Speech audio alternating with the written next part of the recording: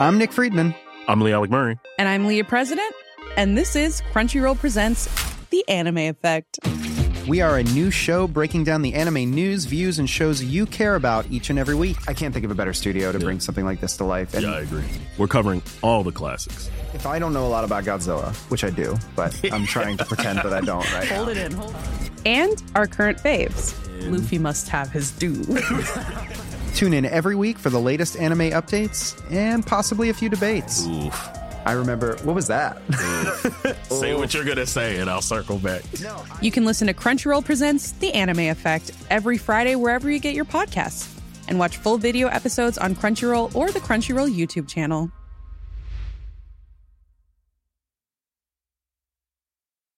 Millions of people have lost weight with personalized plans from Noom. Like Evan, who can't stand salads and still lost 50 pounds. Salads generally for most people are the easy button, right? For me, that wasn't an option. I never really was a salad guy. That's just not who I am. But Noom worked for me. Get your personalized plan today at Noom.com. Real Noom user compensated to provide their story. In 4 weeks, the typical Noom user can expect to lose 1 to 2 pounds per week. Individual results may vary. Hey, I'm Ryan Reynolds. At Mint Mobile, we like to do the opposite of what Big Wireless does. They charge you a lot. We charge you a little. So naturally, when they announced they'd be raising their prices due to inflation, we decided to deflate our prices due to not hating you. That's right. We're cutting the price of Mint Unlimited from $30 a month to just $15 a month. Give it a try at mintmobile.com/switch. $45 up front for 3 months plus taxes and fees. Promo rate for new customers for limited time. Unlimited more than 40 gigabytes per month. Slows full terms at mintmobile.com. Spurs are a team that Villa should be targeting. And think about the options that top teams have. This is Spurs. They're not even that fucking good. They've got Lo Celso, Ali, and Ndombele, Son, Bale, Kane, Lamela, Bergwijn, Mora. They're all fucking brilliant. Jesus. Villa have Watkins and Grealish. And we're wondering about whether or not we should sign one more. Of course we fucking should. Get him, man. Get it done. Hi guys, Jack Grealish here. Delighted to say that I've signed a new deal with Aston Villa. That morning sky gave me a look, so I left while you were sleeping. That's all it took. And What a night. Aston Villa were class. One of the best performances of the season.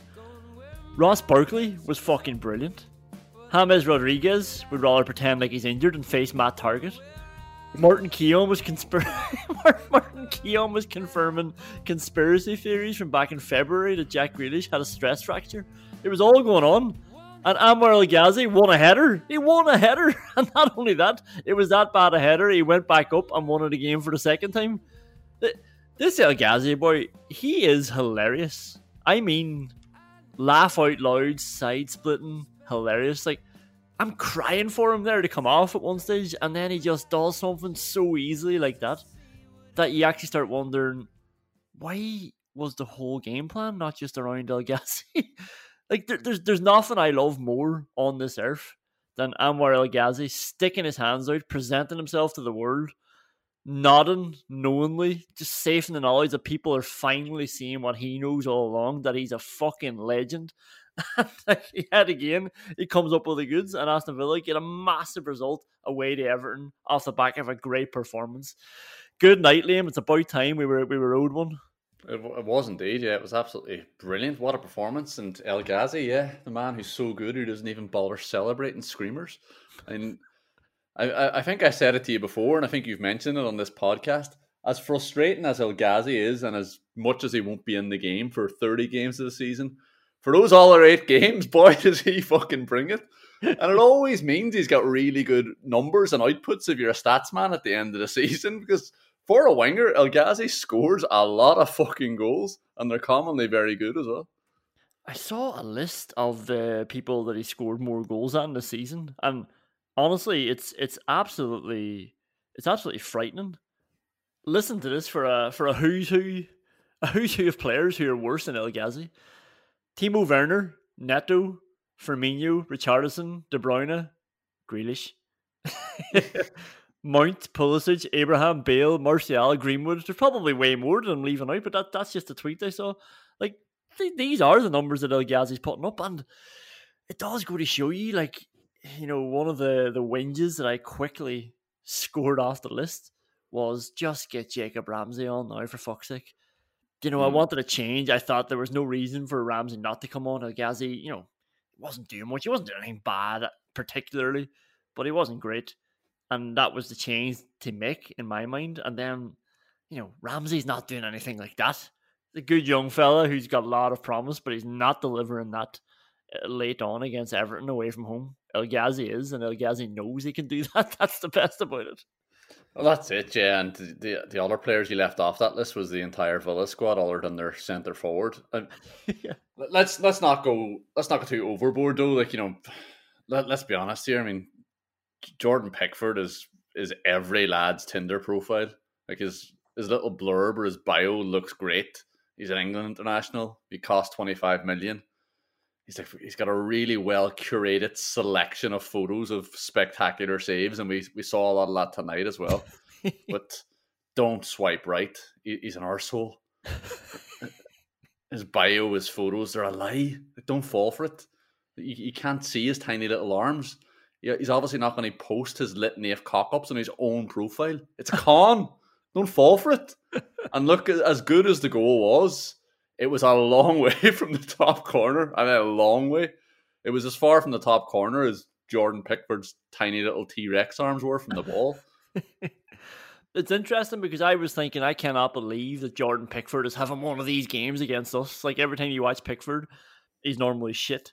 But he was pulling out a few, like, I think a lot of the finishes could have been better. We'll get to those later. But, a couple of good saves. He was good in the air for some fucking reason. And even though, like, he seemed to be playing, like, do you know one of those, like FIFA, when you're playing on the PlayStation and it's like your control pad's jammed and the triangle button's stuck, so your keeper will always just come running out without your control. Like, that was how Jordan Pickford was playing, but even at that, he wasn't being punished and he looked largely safe apart from that sort of anomaly in his game. But yeah, you just have to wait for it. That's it. That's what Jordan Pickford. You just have to wait. The cock-up is coming. Do not worry about it. It doesn't matter how many spectacular saves. He'll put all those mistakes.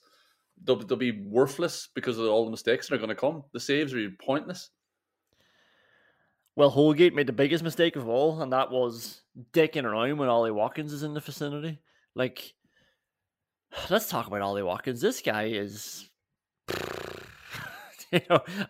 you can't get sick of talking about him. I think he gets better as the season goes on, and this was like one of those games where everybody in the Villa team realised, we don't have Grealish, but fuck, I forgot that we've had one of the best strikers in the league all along up top. Why don't we just play him the ball over and over and see what happens? And he dominated that match. Like, it was unbelievable. Like, this is another one of those ones where we were saying for a few months, because Southgate was going to so many Villa games, it's like, if he doesn't pick Watkins, like, that's crazy. And then he did pick him, and then he scored against San Marino. But Southgate, again, is at that match, and the commentators and the cameramen love to tell us that.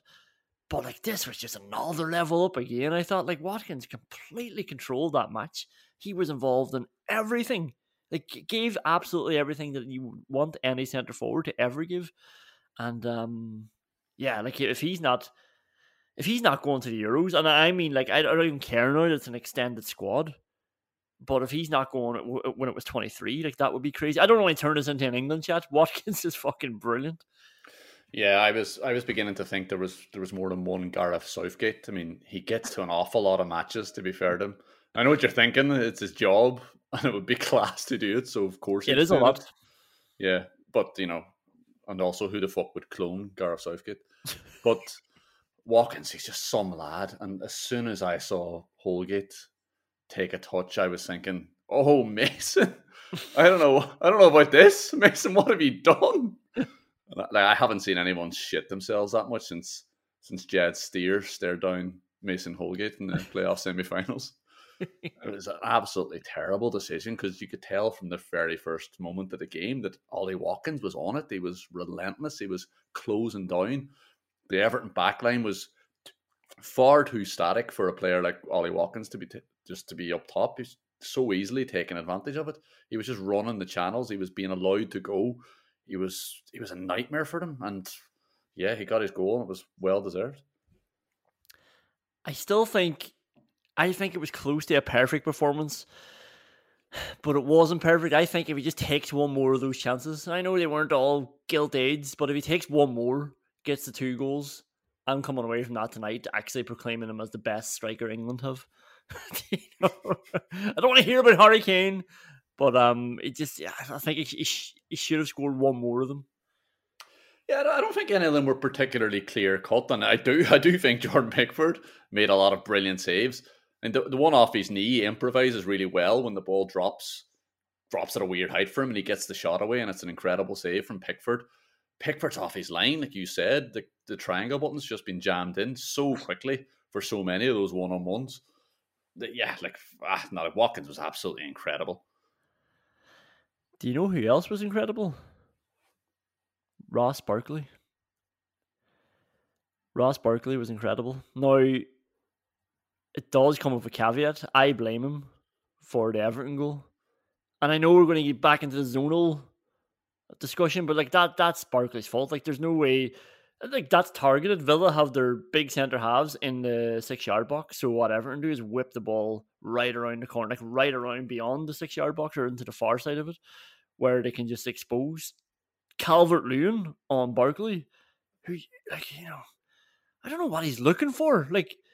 The ball's in a static position on the corner, you know where it is, and he's finding himself looking around to see where the ball's at. It's in the corner, that's where it's been taken from. It's going to be crossed in from there into the box. Keep an eye on your man. And he loses him far too easily. And it's a goal. Look, I'm going to get to how good Barkley was in a second, but I blame him for that goal. Look, to be fair to Barkley, I think he was caught in two minds. He couldn't decide if he wanted to give away a penalty or if he wanted to give Dominic Calvert-Lewin a free header at the back post. Of course the goal was his fault. He was a fucking mess. He didn't know where the ball was being taken from. It was taken from the corner, like you said. He didn't know where Dominic Calvert-Lewin was, even though he had his fucking hands wrapped around him. What are you doing? Put a bit of pressure on him. I think it was terrible from Barkley for the goal. Absolutely dreadful. And it was one of those ones where I thought, we're just wasting the end of our season on a player who's on loan from Chelsea, just trying to get him back into form for what? To increase their values for when they sell him to Newcastle? What do we have to gain by playing him? But then he played his way back into the match. I in my head, I was comparing it to Nyland playing last year. I was like, this is reckless. This is going to cost us. And it did cost us for that goal. But it definitely wasn't as bad as the Nyland effect. Well, not tonight anyway. And what he did tonight was, I don't want to say he didn't force it, because he did force it in really good ways a lot of the time, but it was just in the right place. It came deep at the right time. It wasn't coming deep needlessly. And when he did come deep and got in the ball, he did something with it. He just wasn't standing alongside Douglas Luiz and playing it to Konza. He was turning and then trying to find McGinn, who seemed to be dovetailing well with him. It was like, if Barkley comes deep, McGinn will go forward. Or Barkley was turning and running with it before laying it out to one of the wingers. His decision-making was just way better. He wasn't getting caught in the ball. Sometimes maybe I thought, just take a touch and have a look, but it decided, if I'm in a tight area, I'm going to play one-touch passing, and it worked out well for him for the most part. And he looked dangerous again. It looked like a Ross Barkley that, we thought we might have had for the first 4 games, maybe. I know that they were patchy games, but they were always dangerous, and he was always creating chances, and that's what he was doing tonight. Yeah, Ross Barkley was good, and we said that 8 months ago when we last said it, when he was good. But he did some very good things on the ball. He lost it a few times, and sometimes it was really frustrating and sloppy. But that's okay. Yeah, he lost it trying things. That's what he's supposed to do. He's playing in the number 10 position. He was massively helped by playing against a team like Everton, who were playing 2 holding midfielders who had no interest in going forward, which meant that Ross Barkley could just fart around from a defensive setup, and he had nobody to worry about. He had no runners to worry about. That definitely helped him tonight. But on the ball, no, he was good. He was on it. He was trying things. He was running with it. He was skipping past lads for fun at times. His feet were quick. Yeah, he had a really good game. Dean Smith said before the match that the West Brom game signalled that they were going in the right direction without Jack Grealish. said that it was the record amount of touches they had in the opposition box since they got promoted to the Premier League. And I part of me was thinking, it was against West Brom, but it's still a record. They played a lot of shit teams over the last 2 seasons, and they did that in the last game. And even though it was a draw and it was a late draw as well, it was hard to sort of see the positive signs in it. I thought, just listening to him before that match tonight when I was expecting another draw or defeat against Everton, but it sort of came to fruition. But I'm still in two minds where it's like Villa played really well, definitely the best I've seen them since the since the first half of the Burnley match. But also, yeah, you mentioned it there, Everton were great, were they? Like, it's the most space I've seen Villa have all over the pitch. You're talking about Barkley, but I've never seen Villa come out from defence so easily. Douglas Luiz was actually frustrating in that he was playing these one-touch passes back to the centre halves, when the ball was being rolled to him from Martinez, but there was nobody near him. All he had to do is turn around or have a look, and they were just they looked like a team who were on the beach. Like, they looked very casual, and there looked like loads of space for everything Villa wanted to do. The game was like a drunken punch-up at a wedding. I mean, when these two teams showed up at the start of the season in their tuxes, they looked great. They were sharp, they were confident, they were having a good time, they were tearing it up on the dance floor. All their teams were looking on jealously from the tables that are bunched up and pushed to one side. Villa and Everton were just on it at the start of the season, and then they've both massively dipped. I mean, they've just been embarrassing themselves for the last couple of games, just getting more and more pissed, hanging out with a wrong crowd. That Barkley fella's a bad influence. And just we're at that stage now where it's just two loudmouths giving it the big one at the end of the night. And do you know what? It's fucking entertaining. We all love watching it. We're all voyeurs. We all love a car crash. And we're all secretly upset when it gets broken up. Even the two big sober boars, Carlo and Dean, the other halves in this fucking torture analogy, just let them at it. Sick of them at this stage. They knew they would just punch themselves out and wake up in the corridor the next morning because they couldn't remember the room number. They wouldn't even be able to use the fucking key card anyway, the idiots. But that's just what the two teams were just let off the leash, and they were just doing whatever they wanted, it seemed at times. Do you remember the scene in Dazed and Confused? If anybody hasn't seen it, they should watch it. It's a brilliant film. But it's the guy that they get to that party by the beach at nighttime, and one of the loser guys, it's the guy who plays Eddie in Friends. I can't remember the actor's name. It's not a film podcast, so I'm not going to worry about it. But they're walking past this group of guys, and he just turns to his friends like, "Oh, smell weed." And then one of my boys comes over and pushes him, and he's like, "What'd you fucking say?" He's like, "No, I was just saying I could smell weed." And he's like, "Well, I'm fucking smoking weed. You got a problem with that?" And, but that's it really. Man just humiliates him, pushes him again. His friends are laughing. And then for the rest of the night, this guy can't let it go. He's just been so embarrassed by it all. Like, they made a beta meal out of this guy basically in front of all the school children. And he just can't stop obsessing over it and how he let that happen. So then he's talking about, like, I'm going to go and get some revenge. Like, I know this guy can beat me up, but, if I throw the first punch, everybody will break it up then. I might get one punch, but everybody will come along then and break it up. There's loads of people around. So he finally builds it up. Can't let it go. Goes over, fucking smacks the guy, who then proceeds to jump on top of him and beat the living shit out of him. And everybody gathers round and starts cheering. And he just keeps pummeling them and nobody breaks it up. It's amazing. That is Aston Villa and Everton. And Villa are the fucking arsehole in this analogy. Yeah. Let's do a quick whinges and then we'll move on to the categories. This is Paul McGrath. You're listening to the Villa Podcast. What's up, whinges? I've got 3. First one. Just take a normal touch of the fucking ball. Big old John McGinn, one assumes. It sure was. It sure was. Like, just him, like Bertie T's another one as well. Like, sometimes you just have to take a touch of the ball.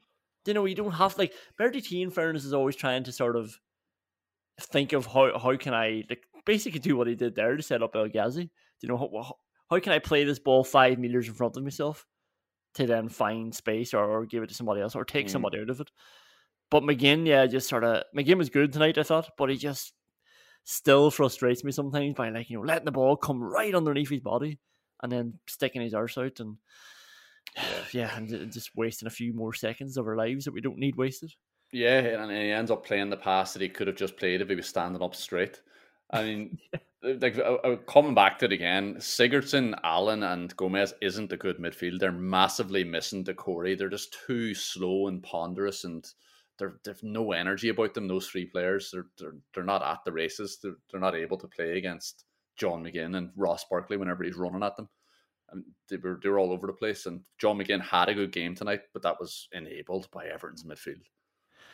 And there was just about the T one that sticks out in my mind was Matt Cash played him. Matt Cash came bombing forward like he did all night, and he played Traore down the right wing because it was the first time Traore actually showed down the right wing.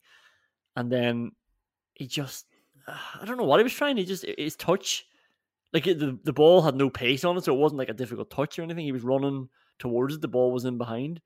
And then he just, he always tries to flick it or scoop it or do something, and he just kicked it out for a throw-in. I was like, what the fuck was that? Sometimes you can just touch the ball and get control of it. He wanted to get onto his left at the earliest opportunity there. He was trying to back heel behind his body. It was absolutely dreadful. But there's one thing about Bertie T that is just so good. Every time he gets the ball, he's trying to face up to the goals. Yeah. No matter what position he's in, he has a look to see if he can do something ridiculously dangerous instantly. And very few people do that. He gets the ball and he's turning already to face the goals. It's an incredible attribute for him to have, and it speaks of his confidence on the ball, but also his ability. His touches are incredible. I mean, the pass he played inside, or the touch he had before he played the ball to Barkley for the shot off the post, so few players could do that at that speed, and to not even have to break stride afterwards. He's just an unbelievably talented player. If only he was good at the sport, we'd have something there. I thought he was excellent in the first half. Well, for most of the first half, and then I think he went off a cliff in the second half, and then produced that nice assist then for El Ghazi. But we'll talk about him a bit more later. I've got a second WhatsApp whinge. Free kick in the centre circle. I do not want my Brazilian centre midfielder lumping it into the corner. That's why having a Brazilian centre midfielder is good. Surely he gets on the ball, gives it to McGinn, and gets it back. Let's go. That's pure stuff. Let's get everybody forward. We've got a free kick in the centre circle, and now we'll lump it in, see what happens. And he's just playing it for El Ghazi, bouncing it into the corner. What? Again, there's so much space because of how Everton are playing. You've got a dead ball. You've got free men. Roll the ball, take it back, and play football. Yeah, there's so many things that our Brazilian centre midfielder does that you don't want them to be doing. I think he just got confused. I think he commonly gets confused about the fact that Villa are trying to play the ball over the top, but they're only trying to do that when there's space there, Dougie. You don't have to just play it over the top if there's 10 Everton players back there. Get the ball and play it around. We're good at this. We'll pull Everton out of position. Their midfielders can't run. Let's exploit that. And the last one, Fabian Delph is 31. Jesus Christ. I gave Elmo a hard time for not realizing he was only 33. I thought he was way older. Delph, I was going to text you saying, this lad's still playing.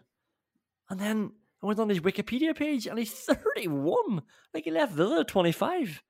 In fairness, he was fucking brilliant at that stage for 6 years at Villa. But I thought he was older. And he's only 31. And honestly, it speaks to some bad career moves. And it really is a lesson for people. Delph was class at Villa. He earned his move to Man City. And I know he got game time. He got a bit of game time, mostly at left back. My abiding memory of him at Man City is just being the outspoken sub in the dressing room from the documentary, the All or Nothing documentary. Just a guy who's not playing, who wants to tell everybody what to do. Nobody likes that guy. And that's who Delph became at City. And he's moved to Everton, and he's not getting the game there, and he's only 31. And I'm actually wondering, fuck, I didn't realize he's still playing football. That should not be the case for him at 31, the way he was at 25 at Villa. He should have pushed on, and he just gradually got, I don't know if he got worse, but his career got worse because of the decisions he made. Couldn't have happened to a nicer snake. let's leave that there. We've got some awards to give out. See you there. Important for everybody to just fucking relax. When I say that Jack Grealish is a bad touch, I still know that Jack Grealish is amazing. This is football. This is most of the enjoyment of football, watching it in real time and dissecting it and picking it apart and chatting about it. That's why we watch football. We're not involved. We're not involved with Aston Villa Football Club. It's fine. We can all have a reasonable discussion. We've invested so much of our lives, our time and our money into football and Aston Villa. We're allowed to complain about it. People make a mistake in thinking that you have to support everything that your club you support does. Don't. You know, I support Aston Villa. So if one of the players is shit, I don't want that player being there anymore, and I'll support him whenever he's playing. I'm not willing him to be shit. Yeah. But when he is shit after the game, it's okay to say that, because you might want to replace him. You're not going to get any better by just constantly saying, no, I think he's good enough. I think we should stick with Nyland. We're going to start with the Ronnie Rosenthal Award. So, lovely goal from Watkins. Lovely goal from El Ghazi, if Pickford could have done better. But some misses that we had throughout the game. The first one I think these are just in chronological order. Konsa's ball over the top for Watkins. Pickford gets out well, but I just think Watkins is a bit slow in getting the shot away. I know that the ball was bouncing, but I think there was a chance there before he let it bounce again, and then by the time he is trying to hit it, like Pickford's right on top of him, and he can't do anything about it then. Yeah, I think Watkins is trying to decide what to do. He's having his head's on a swivel. He's looking around to figure out what his options are, but he doesn't have any. Pickford's on his feet. I think Pickford did incredibly well for that. Bertrand Traore does better trying to chip the keeper than he does with a one-on-one with the keeper. Like he's got all the time and space. He should have taken it around Pickford, I thought. I know he's left-footed, but he should have taken it around him and poked at him with his right foot. Instead, he just poked it straight off him with his left foot. And then he does way better then when he just tries to dink everybody into the top corner. Yeah, he's trying to be too clever with his finish, I think. He was trying to catch everybody by surprise, but Pickford again was just charging out, so it hit him. Like he didn't connect with it enough, but he hit it very early, and it was a nice idea. The attempt afterwards was brilliant. Like it was, you could see he just, like, nobody else tries that. I think that's only in Bertie Teague's locker to be pissing around like that, and it was so unlucky. Third one, I've got 5 nominations. And this one actually has 3 nominations in the one, so I've actually got 7 nominations. So Matt Cash's cross, Watkins' knee, you mentioned that. It's a good save, but does he have to take it in his knee? I know you said he's improvised well. We'll get back to it, because I think all 3 of these are a disaster. Watkins misses, then Barkley clears it away, and then El Ghazi hits the bar. I think all 3 people should be scoring there. And Barkley tries to backheel it. If you look at it back, he tries to backheel it with his right foot, blocks it with his left foot, and gets rid of the danger. And it goes out to El Ghazi, who hits it off the bar. Which is getting it out of danger in that situation. Barkley, that's unbelievable. That's the type of thing a child does whenever a child sees an adult backheel the ball and they can't really figure out what's happened, and they just start swinging their heel at the ball. It hits out. Like, back heel shouldn't be hitting your standing foot. Where is your body, Barkley? How is your leg not connected to your mind to understand what's going on in the world around you, including your own fucking body? You're in control of it. Back heeling the ball off your own foot? Christ almighty. It was dreadful. You're definitely being harsh on Watkins. I think he improvises really well, and it's a brilliant save. He nearly scores. I mean, Pickford's going the wrong way, and he drops down and gets a strong hand to it. El Ghazi, I thought El Ghazi was dreadful initially, but there's a lot of people closing him down, and he has to swivel and just spank it. Like, he does have to turn on it as well. Yeah, he shouldn't be hitting it that hard and that high. Oh, I don't know. Fucking hell. I want to give it to Barkley because he backheeled the ball off himself. I sort of do as well. I don't know. I said he should have scored. There were people around him I still think enough power, enough conviction there. He might score. Yeah. Like, it might have got blocked, but it's just the fact that he blocked it himself made it exactly. Let somebody else block it. There's people around. There's plenty of people that can do this for you, Barkley. You don't have to do it for them. I've got 2 more nominations. One of them's not really a nomination, just worth mentioning. Barkley hitting it off the post. Lovely strike. In fairness, there might have been other options on. So maybe that's why it could be nominated. It's just a great strike. Hits the post. He's unlucky. Yeah, like Ronnie Rosenthal missed an open net from the 12 from the penalty spot. The fuck do you think this award is? Just thought it was worth mentioning. And the last one it's Ollie Watkins again, Liam. Barkley plays it to El Ghazi. El Ghazi's bad touch puts Ollie Watkins through, who's on his left, and he got a corner, but like the deflection didn't take it anywhere. He was just lucky it hit off somebody. He pulled it wide. Yeah, it was bad. I mean, there were so many of the same chance created in that first half. One-on-ones, follow-ups, shots from the edge of the box. It was just an absolutely hectic first half. And Villa were so good and created so many clear-cut opportunities that if it wasn't for Anwar, it would have been a really frustrating game to not win. I'm going to give it to Bertrand Traore, though. I think he's just got so much time and space and so many different possibilities of scoring. And he toe poked it off the keeper. Look, I guess we're different calibers of players. I expect people to not be backheeling the ball off themselves. But like, yeah, whatever you want. You're the host. The Peter Enkelman What the Fuck Award. Konza drilling the ball off Allen. Just pings it off him 10 metres away and Everton break through. They don't score, thankfully, but not what we come to expect from our boy Konza. No, and it's 2 games in a row where he's had a big howler that could have resulted in a goal. It's not ideal after all the praise we've been giving him. I want to move off that quickly because I don't feel comfortable slagging Ezra Konza. We should probably up our slaggings of Ezra Konza to stop those bastards in the upper echelons of the league sniffing around. Yeah, right enough. John McGinn's lovely ball through for Iwobi. Fuck me. Like, it's 10 meters. Like, he's trying to play it back to Barkley, presumably, but it's 10 meters behind him. Like, I know we can criticize Barkley for being static and not being awake, but even Barkley sort of looked around and said, "Is that for me?" It couldn't be for me. Like, there must be somebody else there. But it was for Iwobi, as it turns out. It's dreadful, and if Ross Barkley is confused by the quality of a pass, you've really fucked up. Tyrone Mings is lovely flick on for Richarlison. What a fucking game of football this was. Mings is brilliant.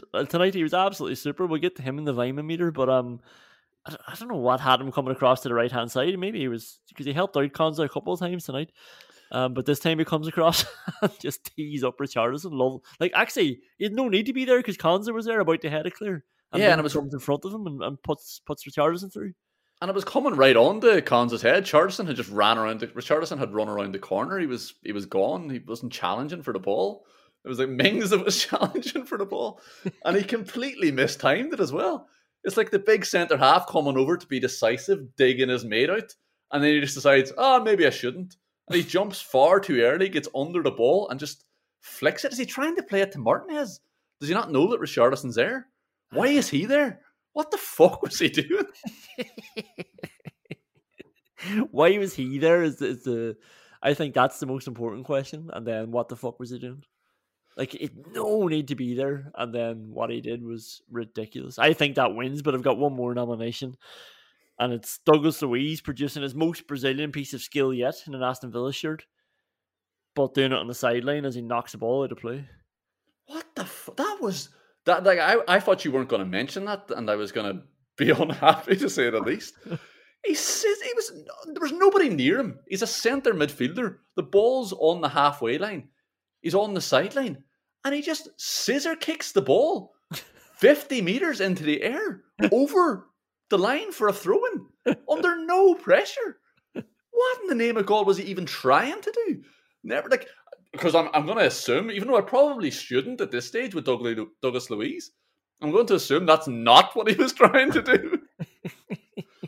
Was he just trying to overhead kick the ball up the pitch in the general direction of Ollie Watkins?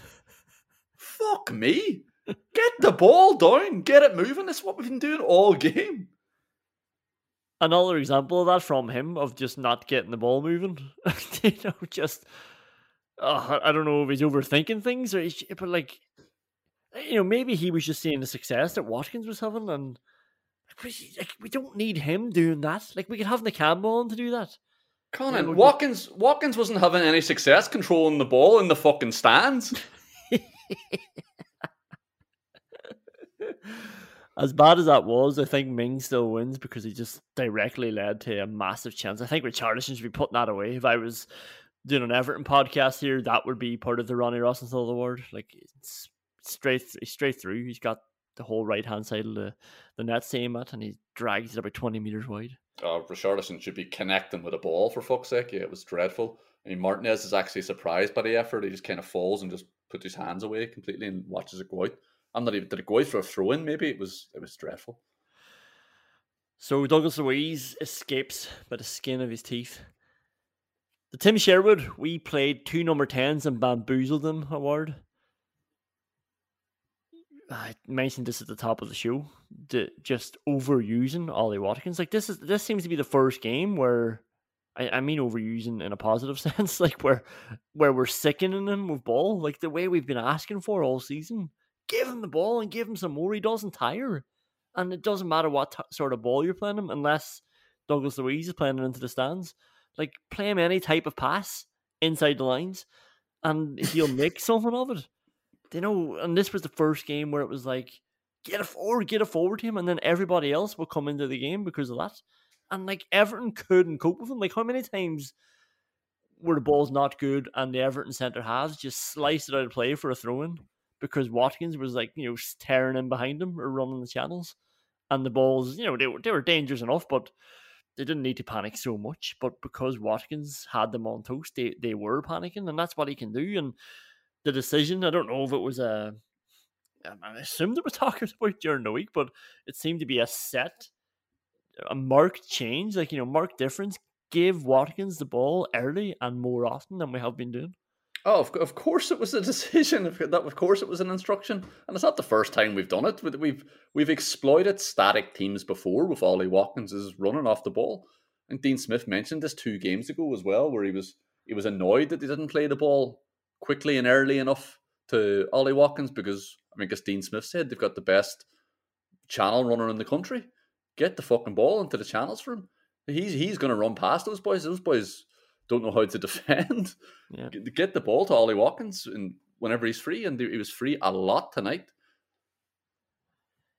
Second one, and it's right to mention it because, like, we've been very critical. Like, we were critical of this decision. I'd predicted that he was going to play Ross Barkley this morning. I think I was texting you, and I was like, I can't believe that this is happening. He's going to start him again. Couldn't believe he started in the last match. Didn't think he was great. And I knew he was going to start again tonight, and of course he did. And I wasn't happy. I was like, catch yourself on. Like, I thought this was another example of Smith getting caught up in the romanticism that he might come good against his old club. But he was good. He was really good. And I think Smith is vindicated in playing him tonight. I think he was, and you'd wonder as well, like, coming back to it again, if Smith understood the midfield he was going to be faced with, and the power that Ross Barkley has in him, and the running ability and the dribbling ability, that was just there. It was asking for Ross Barkley tonight.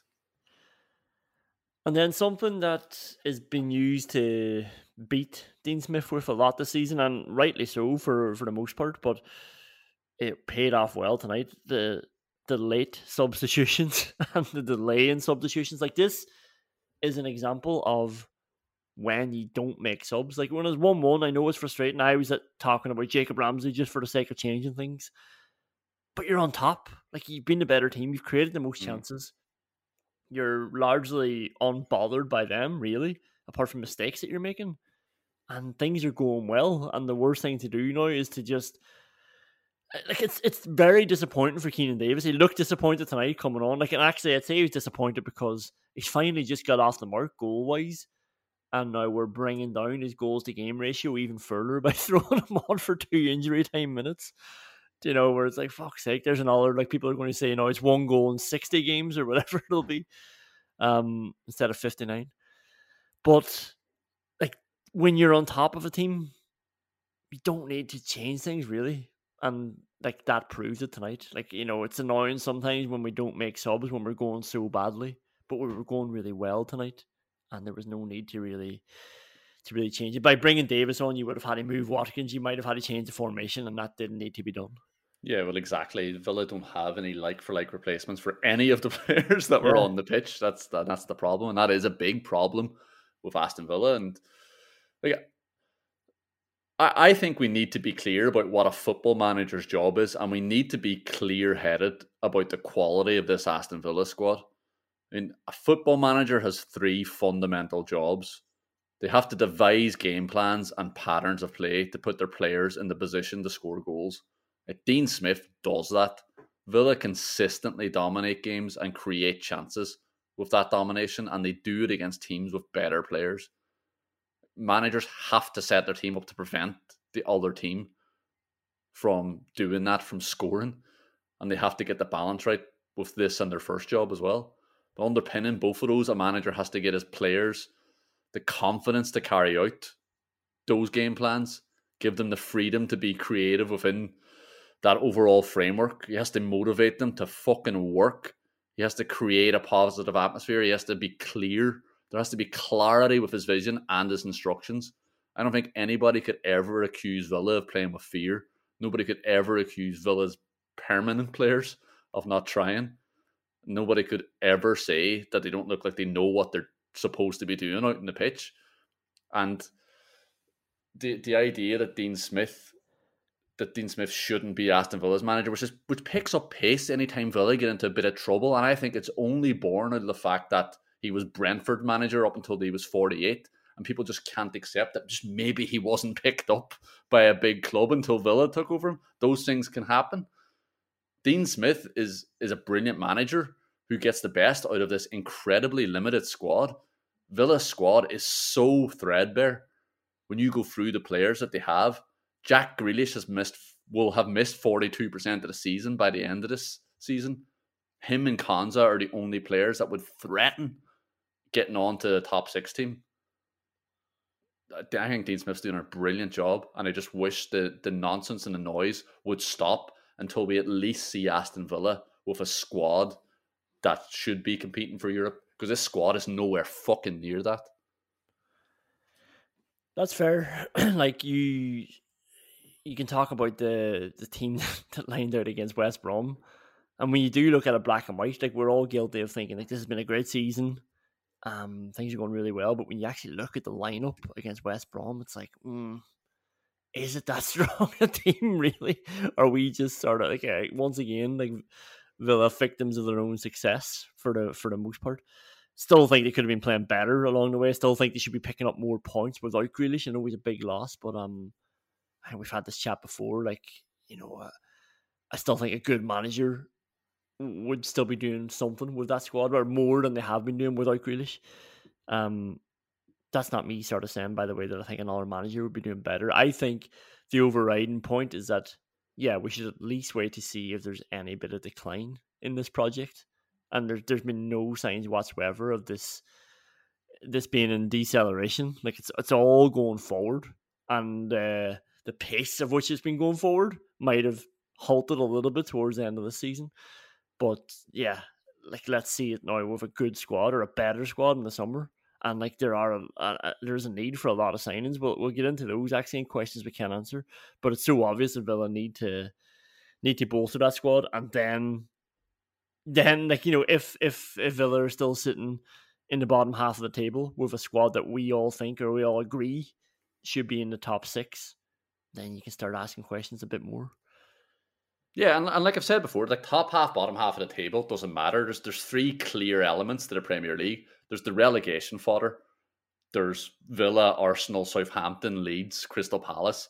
And then there's the bigger teams then. They're actually challenging because they've got squads that have been built over 2 or 3 years that are challenging for Europe. And it doesn't matter where you finish in that middle pile. It's just whether or not you can break out of that middle pile. Villa have broken out of the relegation teams. Now they're in the middle pile. It's the next step is breaking out of that. Finishing 9th or finishing 14th, it doesn't fucking matter. Yeah. And the last one I have for the Tim Sherwood, we played 2 number 10s and bamboozled them award. We're mentioning late subs there, but actually then making the decision to take off Bertrand Traore, because I saw him in the 85th minute try to flick the ball over an Everton player's head in his own half. And I thought, this is not the time or place, mate. We're 2-1 up. And then when I saw El Ghazi clear the ball in the 90th minute and actually connect him with it, I just thought, thank fuck Bertrand Traore is not here. Because if we had taken El Ghazi off instead of Traore, then, like, you know where that clearance is going. It's going high and it's dropping back into our own box. That attempted flick, oh my God. And that is exactly the thing that leads to a goal whenever you're playing well. It's just a cock up from a fucking cock. Get that ball up the pit. What the fuck are you doing? It's the 90th or 85th minute. What are you flicking it over his head? Christ almighty. You're only 30 yards from your own fucking goals. But I still think the decision to give Watkins the ball, like that's the winner here. It has to be. And like it's borne out in how well he played as well, never mind how well Villa played. The Vyman meter going up. We've got a lot. Tyrone Mings, I thought he was absolutely top notch tonight. I thought he was strong, decisive, like apart from that, the chance he created for Richarlison. But outside of that, I thought he did everything right. He was brilliant. He was cleaning up for Target. He was cleaning up for Konza, boys who haven't needed minded in the last few weeks. But that's what you want then. The one time that they do need help, then Mings, your captain, is there to help. He was imposing. I just thought he was good. He looked like a proper centre half tonight. Yeah, man, Mings has that in his locker. Mings can very easily. If Mings didn't cause Villa dropping 15 points every fucking season, he would definitely be threatening the top 6 teams as well. He's a brilliant player when he's on it, and he was on it tonight. Going up, Ollie Watkins again. Going up, Ross Barkley. Just like we talked about him, but like he's been rock bottom probably recently. Going up tonight because he had a good performance, but also his attitude in terms of the Vyman meter. He seemed more on it. He seemed to be doing the honest things well. And yeah, I think did he play the whole match? Like that's the first time in a long time that he lasted the full 90 minutes and didn't look like he was going to cost us anything by way of stupid chances for the opposition. And like I say, he dropped in at the right time in a defensive position, but also when we had the ball, and he created chances, and that's all you want from him. That's all we want. Yeah, I mean, he had plummeted so far down the Vyman meter. He was just a puddle of his own blood and bones at the bottom of it at this stage. I mean, he's starting to make a little splash back up after tonight's performance, but long way to go, Ross. Going up, El Ghazi, just because I wanted him off the pitch and he ended up winning the game for us. Like he knew he could. Like he knew he always could. And going up, Matt Cash, for going forward. Well, great to see him back anyway. It's like, we love Elmo, but it was an obvious step up having Matt Cash back defensively. Just the way he cuts out balls so well. So that's how Mings is doing really well tonight as well. He intercepted a lot of balls. But this was the most threatening I've seen Matt Cash in attack. He obviously played that great ball for Watkins that he hit with his knee. We mentioned it. A couple of other nice balls in. Just looked lively. Looked like he was up for getting up and down that right wing, and that's what I want to see more of. Yeah, he played every bit like England's 6th choice right back. He was he was brilliant tonight. He was very good. He was a lot more adventurous than he normally is. But again, Villa were brilliant tonight, so it was hard for him not to be joining in, I think, at stages. Yeah, no, he was very, very good, and he's a very easy lad to like as well. So I'm always happy whenever Matt Cash plays well. And going up, actually, last one, Claret Socks. We gave him a hard time after the Brighton match. I said it made them look laboured and slow because of them, but they looked all right tonight, and Villa played really well, so maybe it's not in the socks. There you go. Proved you fucking wrong again, didn't he? Going down, I only have one player. I've got fat referees going down as well. Just ridiculous carry on. And I've got Douglas Luiz going down too. Yeah, Douglas Luiz was the only Villa player that let himself down tonight. Yeah, we've talked about it. He was sloppy again, and there was no need for it because Villa's movement, the fluidity of the players in front of Douglas Luiz was absolutely spot on. People were running, they were making second runs, and the ball didn't come. There's no reason for a centre midfielder to play badly tonight. When I said earlier that he's overthinking things, just too many times he lost the ball in attack, which again is not what you want from your holding midfielder. It just leaves you so wide open, but it's not what you want anyway when you're trying to create chances. And it's always because he seems to be he's overthinking it. That's what he's doing. You see that one that I think Ferrari plays for him, and he's just always trying to let the ball roll. That's his thing. I'll not take the touch and I'll let it roll, and that'll catch them out. That might work sometimes, but not when the team are camped at the edge of their box. When they've got two banks of four back. You letting the ball roll across your body just means somebody's going to come and take that ball. It might work when a striker is manically closing you down in the holding midfield role, and you can just let it roll into that space and carry the ball out. But yeah, it's just making the wrong decision, the opposite of Barkley, basically. Sometimes you just need to take a touch or play it back or take a shot, or he was just slow in his thinking and made bad decisions all night. Yeah, I don't think he plays the game or the team that's in front of him often enough. The start of that game, he didn't realise he was playing Everton, and he was, you said it, he was just playing ball straight back into Tyrone Mings' feet when he was receiving the ball with his back to the Everton goal. I was like, Dougie, there's no one fucking near you. What are you doing? Take a touch and turn around. It's fine. Have a look before the ball comes to you. Understand what's going on around you. Questions we can't answer, but probably will. Would you sign Ross Barkley? God almighty, you're the most fickle arsehole I know. No, I wouldn't. I wouldn't sign Ross Barkley. I think that should be fucking obvious. What if he played like that for the rest of the season? If he played like that for the rest of the season, I'd want to see our overall budget. Yeah. I want to know who we're not signing because we're signing him. I want to know what the cost is. And I want to know what the terms of his contract are. I don't want him getting fucking fat on a big salary. Yeah, I want him being hungry. I want a lot of clauses in there that if he plays well, he gets extra money. Ross Barkley's got a long way to go for me to be trusting him with a fucking 5-year contract and a £20 million transfer fee. Not that I'm going to be giving it to him. It could be too late because there's only 5 games left for Villa, and yeah, you said he got a long way to go. I agree, and 5 games is not enough, I think, to just earn that trust to sign him again. Look, if he played like that the whole time, I'd be delighted if he was a Villa player regularly, but even if he did that for the next 5 games, that's we get 6 games then for the season. Maybe if you add it all up, maybe 10. It's not a lot. It's not a lot for somebody who's going to cost you a lot of money and somebody who, will keep somebody else out of the team, stop you from signing somebody else, and ultimately might not work out and could just turn just as easily, like we've seen. Yeah, and that's it. Those are the things you have to consider. Is who are we not getting if we are getting them? What is the overall budget? Are we not signing a defensive midfielder because we're spending the money on Ross Barkley? Then definitely not signing him. If we've got an infinite budget and we have that Ross Barkley, then definitely I'm happy to have him as one of the 18 players.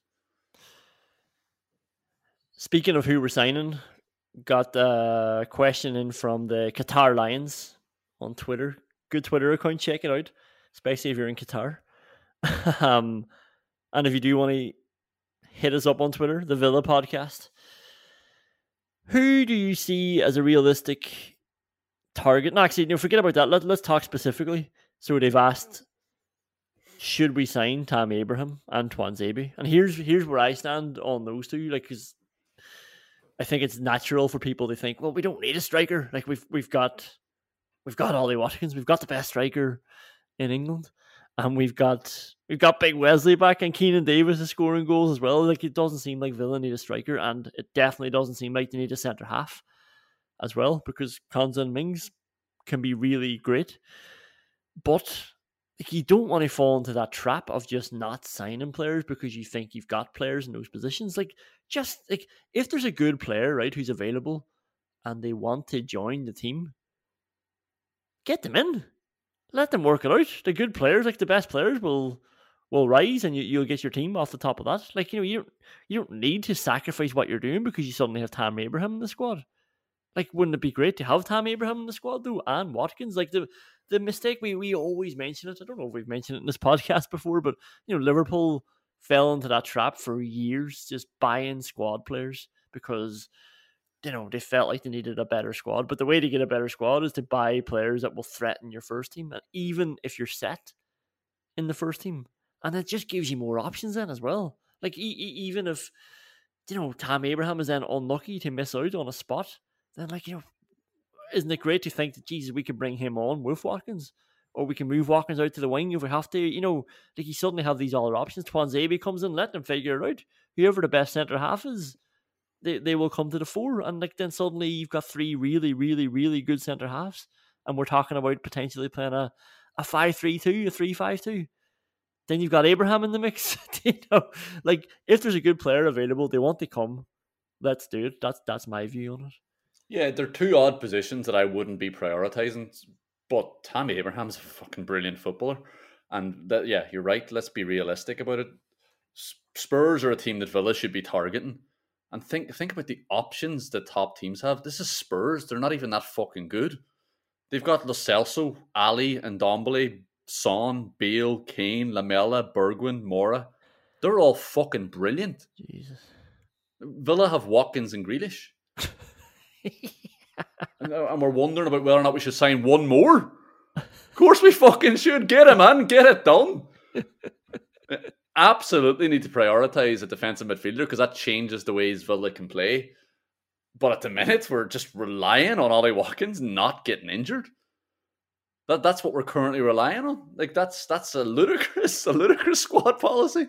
That can't be your approach to another season. If Villa are serious, yes, sign Tam Abraham if he wants to come. Twanzebe, the numbers are being thrown around for Twanzebe is 7 million. Yeah. Jesus Christ, get that done. What, you're willing to risk Konza getting injured and Bjorn Engels coming on? Is that a fucking joke? Actually, that's a perfect point because I could not believe, like, you sort of think that you've moved on as a club, and then Matt Targett's down injured there tonight, and they're talking about Neil Taylor, and it's like, is this guy still fucking on the bench? Neil Taylor is the next man to come in if one of our players gets injured. Like, we need a fucking left back as well, by the way. We need 11 new players. And I'm being serious. Villa could sign 11 new players over a couple of transfer windows. I know that would be absolutely fine, and they definitely should be targeting it because there's a lot of players that need to be replaced, need to be moved on. If Villa are serious about this, like Anwar Ghazi's not getting in the Man United squad. No, like he scored a good goal tonight, but we have to think bigger than that.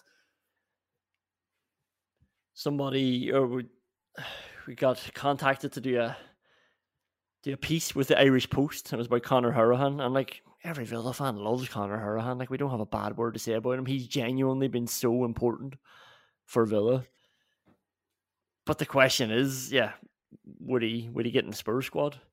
Would he be threatening any of those top 6 teams? And like, if that's where Villa genuinely want to go next season, then it's not only Hourihane whose threat in the squad is threatened, or whose position in the squad is threatened.